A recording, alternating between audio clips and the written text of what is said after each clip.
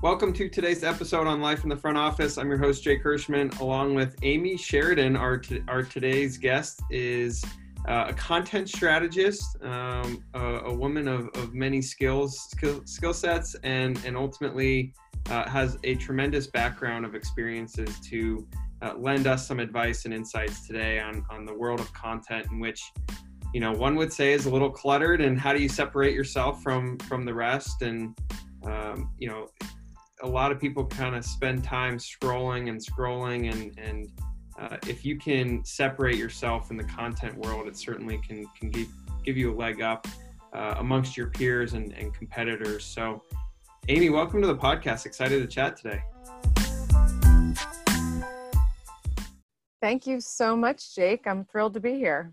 So, of course, as some of our other guests have been on the podcast, you are Ohio Bobcat. I am. And first cohort of the Professional Online Program 2012. That is correct. I am very proud to have been part of that program. Jim Kaler's first set of recruits that went through that 21-month program came out on the other side alive and well. And, you know, now we have what we've accomplished to show for it, I guess. So, you know, one would say, well, why would you go back to school when you're already in the industry, right? You know, you obviously were accomplished and continue to be accomplished. But what was one of the main thoughts behind going back to school and getting more education for you? I started with my goal. So when I received, I believe, a LinkedIn message from Jim Kaler. They had just launched the program. And I had always thought about continuing my education, but, you know, when you already have a job and you're working in sports, you don't want to leave the job. And so I had gone back and forth in my head about getting a master's and leaving the business. And the value proposition was never strong enough for me to actually leave the business until I got that LinkedIn message saying, we are starting this online program and it's for industry pros just like yourself. You don't have to leave your place of work. You can complete the degree in 21 months. And it was like, ding, ding, ding, you know, there it is. And I think the goals of mine going in, I wanted to be crystal clear because, like any business person, I want to be strategic about any investment that I make in myself, and I want to make sure that I get my maximum ROI out of the deal. And going in, I wanted to teach and write about the business of sports. And in that first phone call that I had with Jim Kaler in and around 2011, I told him that. And he said, well, we can help you with that. And, you know, if you'd like to pursue the degree, just let me know. And you know, fast forward a couple of years and I had done it, you know, with 24 or 25 other people and, you know, keeping my eye on that goal of teaching and writing. Through the course of the program, I was able to connect with some of the professors who put me in touch with professors in my hometown in the Philadelphia area.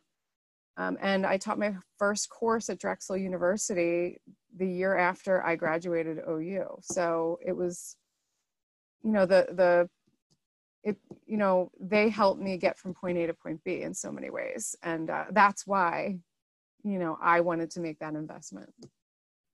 And from the standpoint of, you know, getting more education after the experiences that you've had, you know, whether it was on the digital side or the agency side, sponsorships, et cetera. What was the kind of big takeaway or aha moment through school that you then said, you know, you were trying to go achieve that goal of ultimately teaching and writing about the business? So why did I want to do it, or what was the aha moment in the program? What was your takeaway from, you know, not only working and going to school at the same time, but then, you know, it gives you obviously a different perspective. So then exiting and graduating, did you have a different kind of mindset from a career path perspective as you know, as opposed to before when you were just kind of gaining experience after experience through your career path?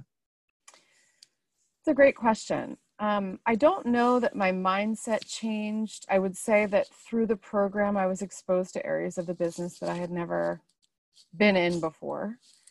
It didn't change my trajectory though. I think it just did broaden my perspective. And I think I say this all the time.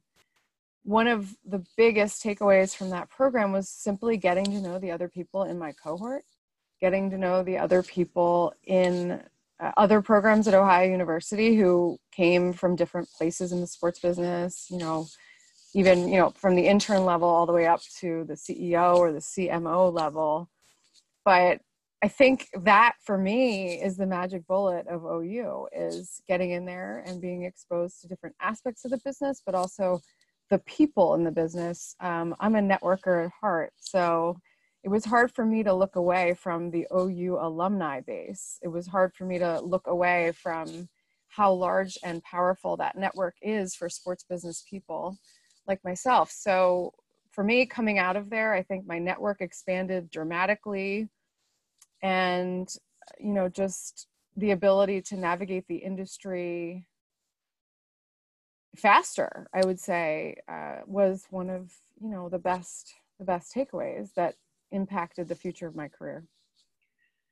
And you think about kind of what you've done over the last couple of years and where you're going and the direction you're taking with your own business and being an entrepreneur and being your own boss, right? And kind of figuring out when you wake up every day what you're going to do. It's up to you, right? And Yeah. As you think about, the being a content strategist and what that means, that opportunity didn't exist, 5, 10, 15 years ago. And so it's this new kind of world of not only has social media grown and digital has grown so large, but it's cluttered, right? So how do you separate yourself, not only whether you're on LinkedIn or you're building your personal brand on other, social media platforms, but it is a competitive business and it is a competitive world regardless. What are some of the pieces of advice you give to your clients and those in and around the industry in terms of separating yourself from others? Right. So to take a step back, so I'm a content strategist serving sports industry leaders. A leader can be the CEO of a business, a leader can be a CMO, a leader can be a startup, the team around a startup. And what my goal is for them is to get them out there creating content on owned, earned, and paid channels. So whether it's on their own blog, whether it's within earned media interviews like this, that we're having right now, or paid placements. So strategic partnerships with a media outlet, branded content deals, things like that. So that's what I do. And how do I differentiate my clients from the rest?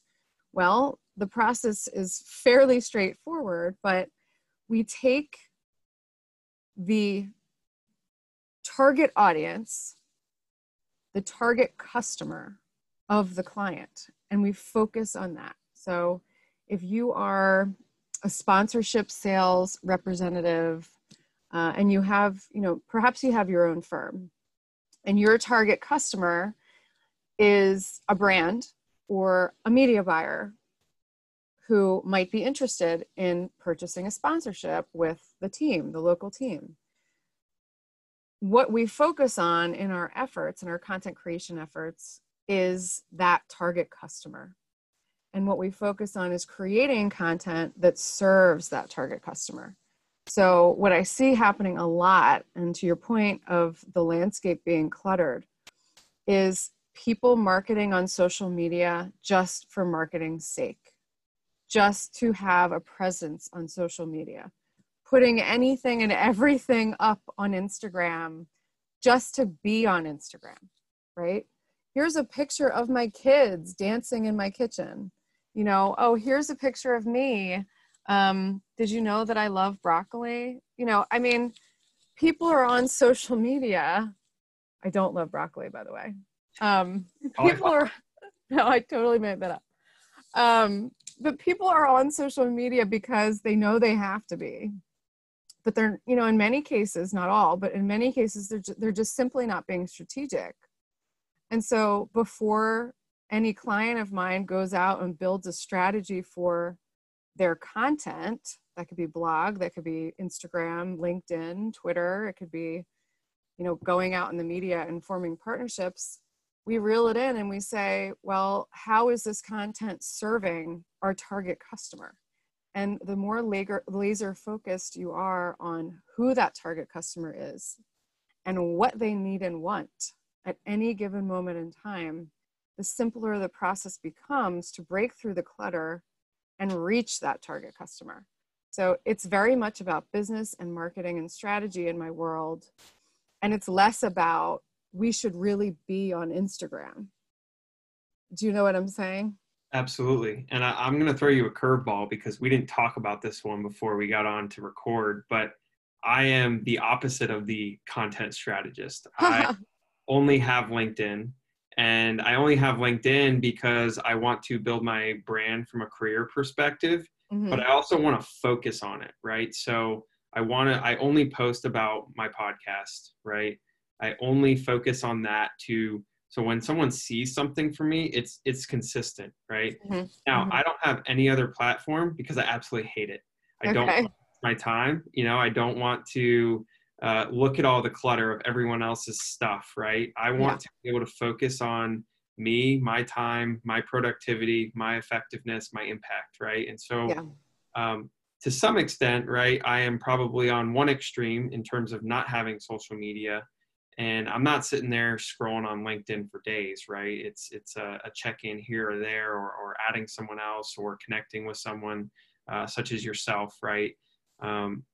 But when you think about the different types of professionals in the industry, you've got those who are, look at me, I'm with this, logo or this, whatever, right? I'm here at this arena or stadium. Or you have those who are pretty much non-existent on the platform because they just don't put any effort, to those who are, to your point, on it 15 hours, 20 hours a week, right? And you think about what you could do with 20 hours a week. I won't go in my soapbox with that one, but what strategies would you put in place for someone who only maybe has one platform, but they really want to focus on it?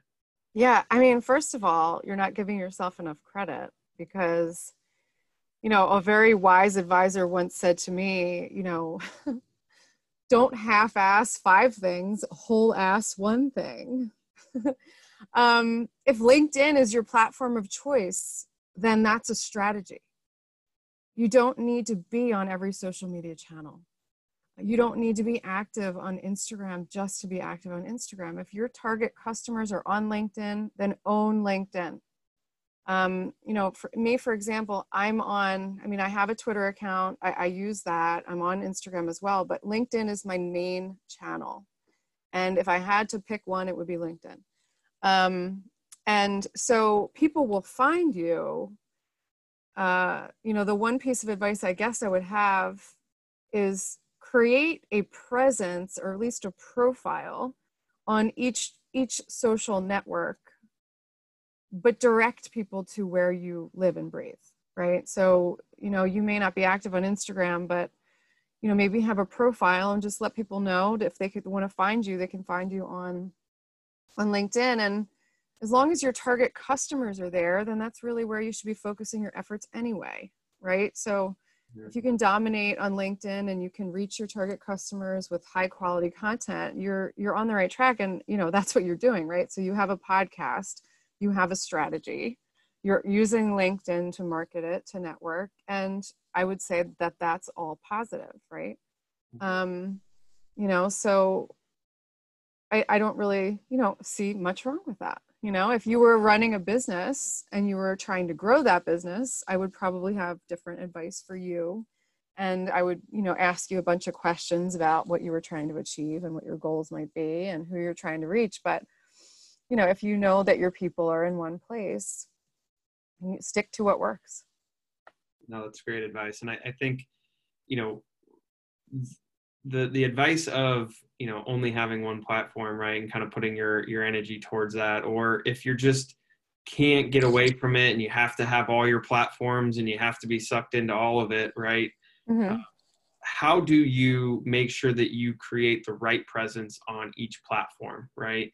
It's not posting pictures on LinkedIn like you would on Instagram. No. You're not posting, things that you would put on Twitter, on, Facebook, or whatever the case is, right? Like, how do you make sure that people have a strategy for each platform? Yeah, and it's a really great question. And this is a challenge. It's a challenge for businesses, especially small ones that don't have a dedicated member of their staff to manage social. I call it a community manager, if you will. There are many, many tools, however, out there that can make the process a lot smoother. There's tools like Sprout Social and TweetDeck. And I mean, there's tons and tons of tools out there that can help you streamline this process. But that said, even in that scenario, Twitter takes a different size image than Instagram. LinkedIn takes, different sizes of images.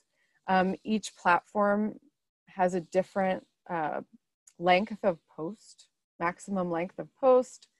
Each platform has a different look and feel and a different vibe, but I think, in my experience doing all this stuff, the process looks a little bit like this. You create a piece of content, a high quality piece of content. It could be a podcast episode. It could be a blog post. It could be a video.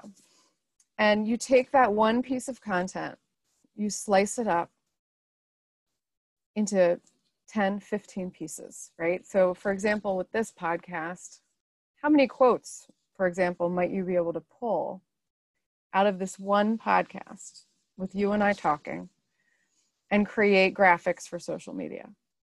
And how long can you extend the life of this episode using those assets, right? Just simple graphic quotes. And you can, make them in a few different sizes, which is always not so fun, but tools like Canva can do that for you.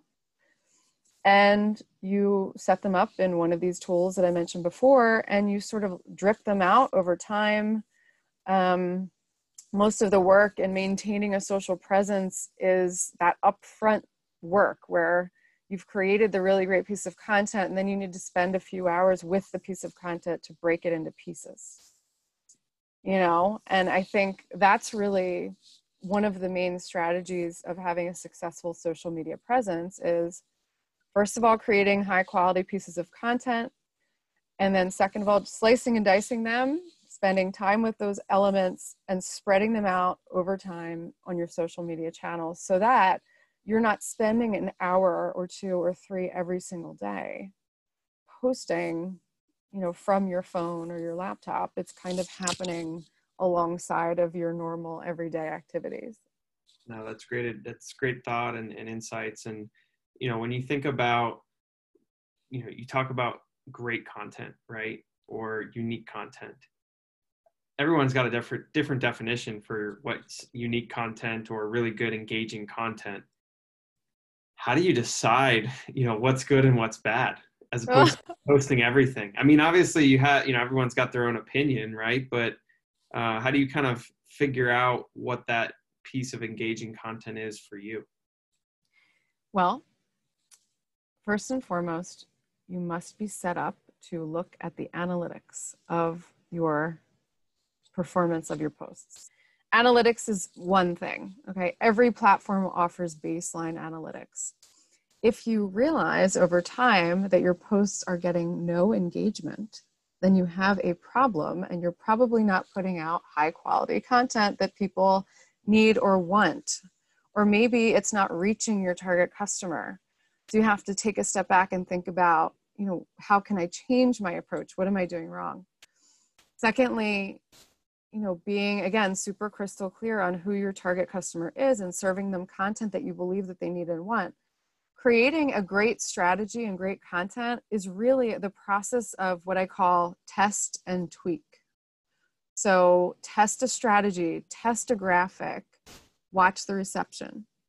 Do it consistently, post consistently and continue to watch the reception and the engagement on these posts. And if over time you're not building a natural, following, if you will, or you're not building a consistently good rate of engagement, you kind of have to reel your strategy back in and think about what you could be doing differently. But I think it's a combination of knowing your analytics and watching the performance and the test and tweak, right? Put yourself out there. You'll never be perfect unless you just keep trying something until it works, right? Yeah. As we head towards the fourth quarter in this episode, I want to talk about thought leadership, and you mentioned leadership earlier. It's something that is, look, everyone needs a leader. Every organization needs a leader, but the word leadership is sometimes overused, right? And especially thought leadership in that sense. It's kind of that buzzword. But when you think about being a thought leader and ultimately how do you go from nothing to becoming a thought leader, what advice do you have for those out there that maybe have some good advice to share? Yes. Well, think about what platform you're comfortable creating on. Becoming a thought leader, to me, is about creating, using your unique view and perspective on a topic. The topic could be the sports business.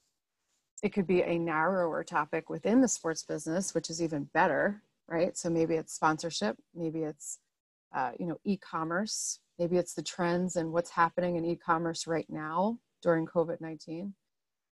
It's taking that unique lens that only you have and sharing it with the world on a platform in a format that you are comfortable sharing it in. So if you are comfortable writing, or you think, you're a decent writer, well then, why not try it out? Why not try blogging? Or, some people think, well, do I need a website to blog? No, you can post on LinkedIn. You can create a blog post on LinkedIn. You can blog on Medium. There's platforms out there for anyone who has a computer. I was going to say typewriter, a computer to, test their hand in blogging. And if you'd rather talk, which comes easy to most people, you can certainly create your own podcast, or you can simply, get yourself invited onto podcasts like this to share your thoughts with the world. And to me, doing that consistently over time and developing a bit of a following is how you become a thought leader in this business. And a true thought leader is, sharing their views with the world, with their industry consistently over time, and it's a hurdle that, not many people are willing to jump over. They'll do it once or twice, but can they do it for a full year? That's kind of what separates A from B, in my opinion. Yeah, the thought leaders that just want to throw their opinion out there once or twice and, sing it from the rooftop, but then jump right off the rooftop and back, down to ground level, versus those who, look, anyone and their brother and their sister can create a podcast, right? And I can say that because we're talking on one right now. We're almost 150 episodes in, and, you just got to keep it going, right? And eventually it's going to grow steadily and slowly and surely. But to your point, keeping a consistent message and a tone and a perspective. So when you think about, let's take some of your thought leadership thoughts, for example, whether it's, women in sports, right? And kind of how you interact with the world of sports business within that lens, participating in WIVES, right? Wherever the local chapter is, or participating on panels or whatever it might be. So for those women in sports, what are your pieces of advice in terms of being a thought leader in that realm? Yeah, I think this is a really exciting time for women that are rising in the ranks of the sports business to be seen and heard by their peers and prospects. There are so many of us out there in the industry that are, in really great, exciting roles and achieving really great and exciting things. And I think now is a great time to put yourself out there. I think in this business, it's maybe slightly more intimidating to do something like that because it is traditionally so male dominated, right? But all that's changing. And I think now is the perfect time for female thought leaders to emerge and carve out a space for themselves, because we're still sort of in the early phases of that, right? I think there's still a lot of room for women in sports and, to emerge as thought leaders. From the top down, the people that are in the industry, the women that hold really esteemed positions, all the way down to, the entry levels. And like you said, anyone can create a podcast, anyone can blog. So age doesn't really matter. It just matters if you have the drive and the capacity to create consistently over time and share your unique views with the industry. Yeah, I think you bring up a great point in that you don't have to have the sexy logo or the big title to be a thought leader, right? You can take your own experiences, because everyone does have their own experiences and perspectives, and they come from a different background, and ultimately everyone's got different skill sets, right, that are unique to them. So, for those who are either trying to get into the industry, or those who are kind of early on in their career, trying to find their way, zigzagging through the industry to some extent, how do you even think about becoming a thought leader, right? It's not something that you just wake up one day and go, I'm going to become a thought leader, right? Yeah. It's got to evolve over time. Yeah, I mean, so many people, they do this without even realizing they're doing it, right? Maybe they're just deep down, they're a creator, they're a writer. I've taught at St. Joe's, I taught a sports blogging course for a few years. There were always some superstar writers in that class, male and female. But, in that class, I would challenge my students to find a niche within the business that they felt super passionate about. It could be the rules of golf. It could be, one of these students that I remember that stands out to me was cheat diets, athlete cheat diets. Okay, she went around the business and did research on what professional athletes do on their cheat day. Okay, this was a super interesting blog that she created, and she hadn't even graduated yet. So, if somebody finds a topic that is personally interesting to them and is within, a unique niche in the industry, they can become a thought leader by simply, like we keep saying, we keep repeating it, but by sticking with it and, taking the disciplined approach and building an audience over time. I mean, look at people in any industry who have become millionaires and billionaires just by simply putting themselves out there consistently over time. The same thing can be achieved in this business. I think sometimes it feels more traditional, but I think that's changing. I think a bit more pop culture is infiltrating this business. I think the lines between sports and entertainment are blurring. And so I think, like I said, age doesn't matter, gender doesn't matter. It just, it matters that you feel passionate about something, or you want to take a position on something within the industry and shout it consistently from the rooftops over time. Yeah, when you think about, how impactful sometimes you can reach people, right, without even knowing it. I think about even if it's just through someone you don't even know on LinkedIn, but they connect with you and you just accept it, but then they've listened to your, podcast, or they've, wrote a blog and they followed yours, or whatever the case might be. You never know how you can impact someone, and all it takes is to impact one person to ultimately keep your drive going, right? And it's one person at a time. So as you think about what you're doing and how you're creating your own brand, right, you're creating your own business, your own strategy, what's one thing that we can all learn from you as you're, taking the entrepreneurial reins and running with it? Yeah. Well, for me, the one thing that you can learn if you are a person who would like to build a personal brand, who may be a founder type, who has hopes and dreams of carving out their own niche in this business and, starting their own business, it's about demonstrating to your target customers that you are legit, that you can walk the walk, right? So if I can't build a digital following and I can't land myself guest slots on podcasts and I can't do, submit op-eds to Sports Business Journal and be seen and heard by my peers and prospects, then how am I supposed to convince someone else that I can do that for them? So any business that you're in, any role that you're in, you build credibility by simply doing and achieving your goals. And so, part of that is being willing to walk the walk, being willing to put yourself out there. And the other part of it is being super disciplined and establishing goals for yourself and chasing them. So it's running your own business is not a business for people that don't like a lot of unplanned and unstructured time. Okay. If you really, really like a lot of routine and predictability, being a business owner isn't that. Okay.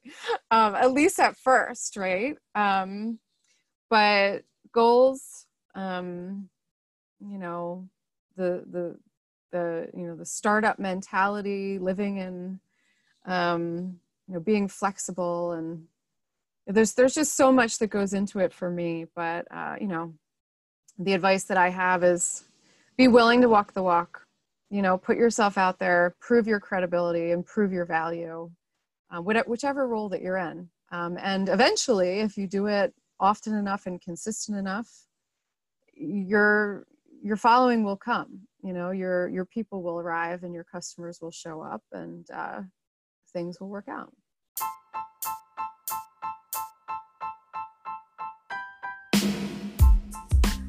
Just stick with it. Just like Nike, just do it. Just got to stick with it.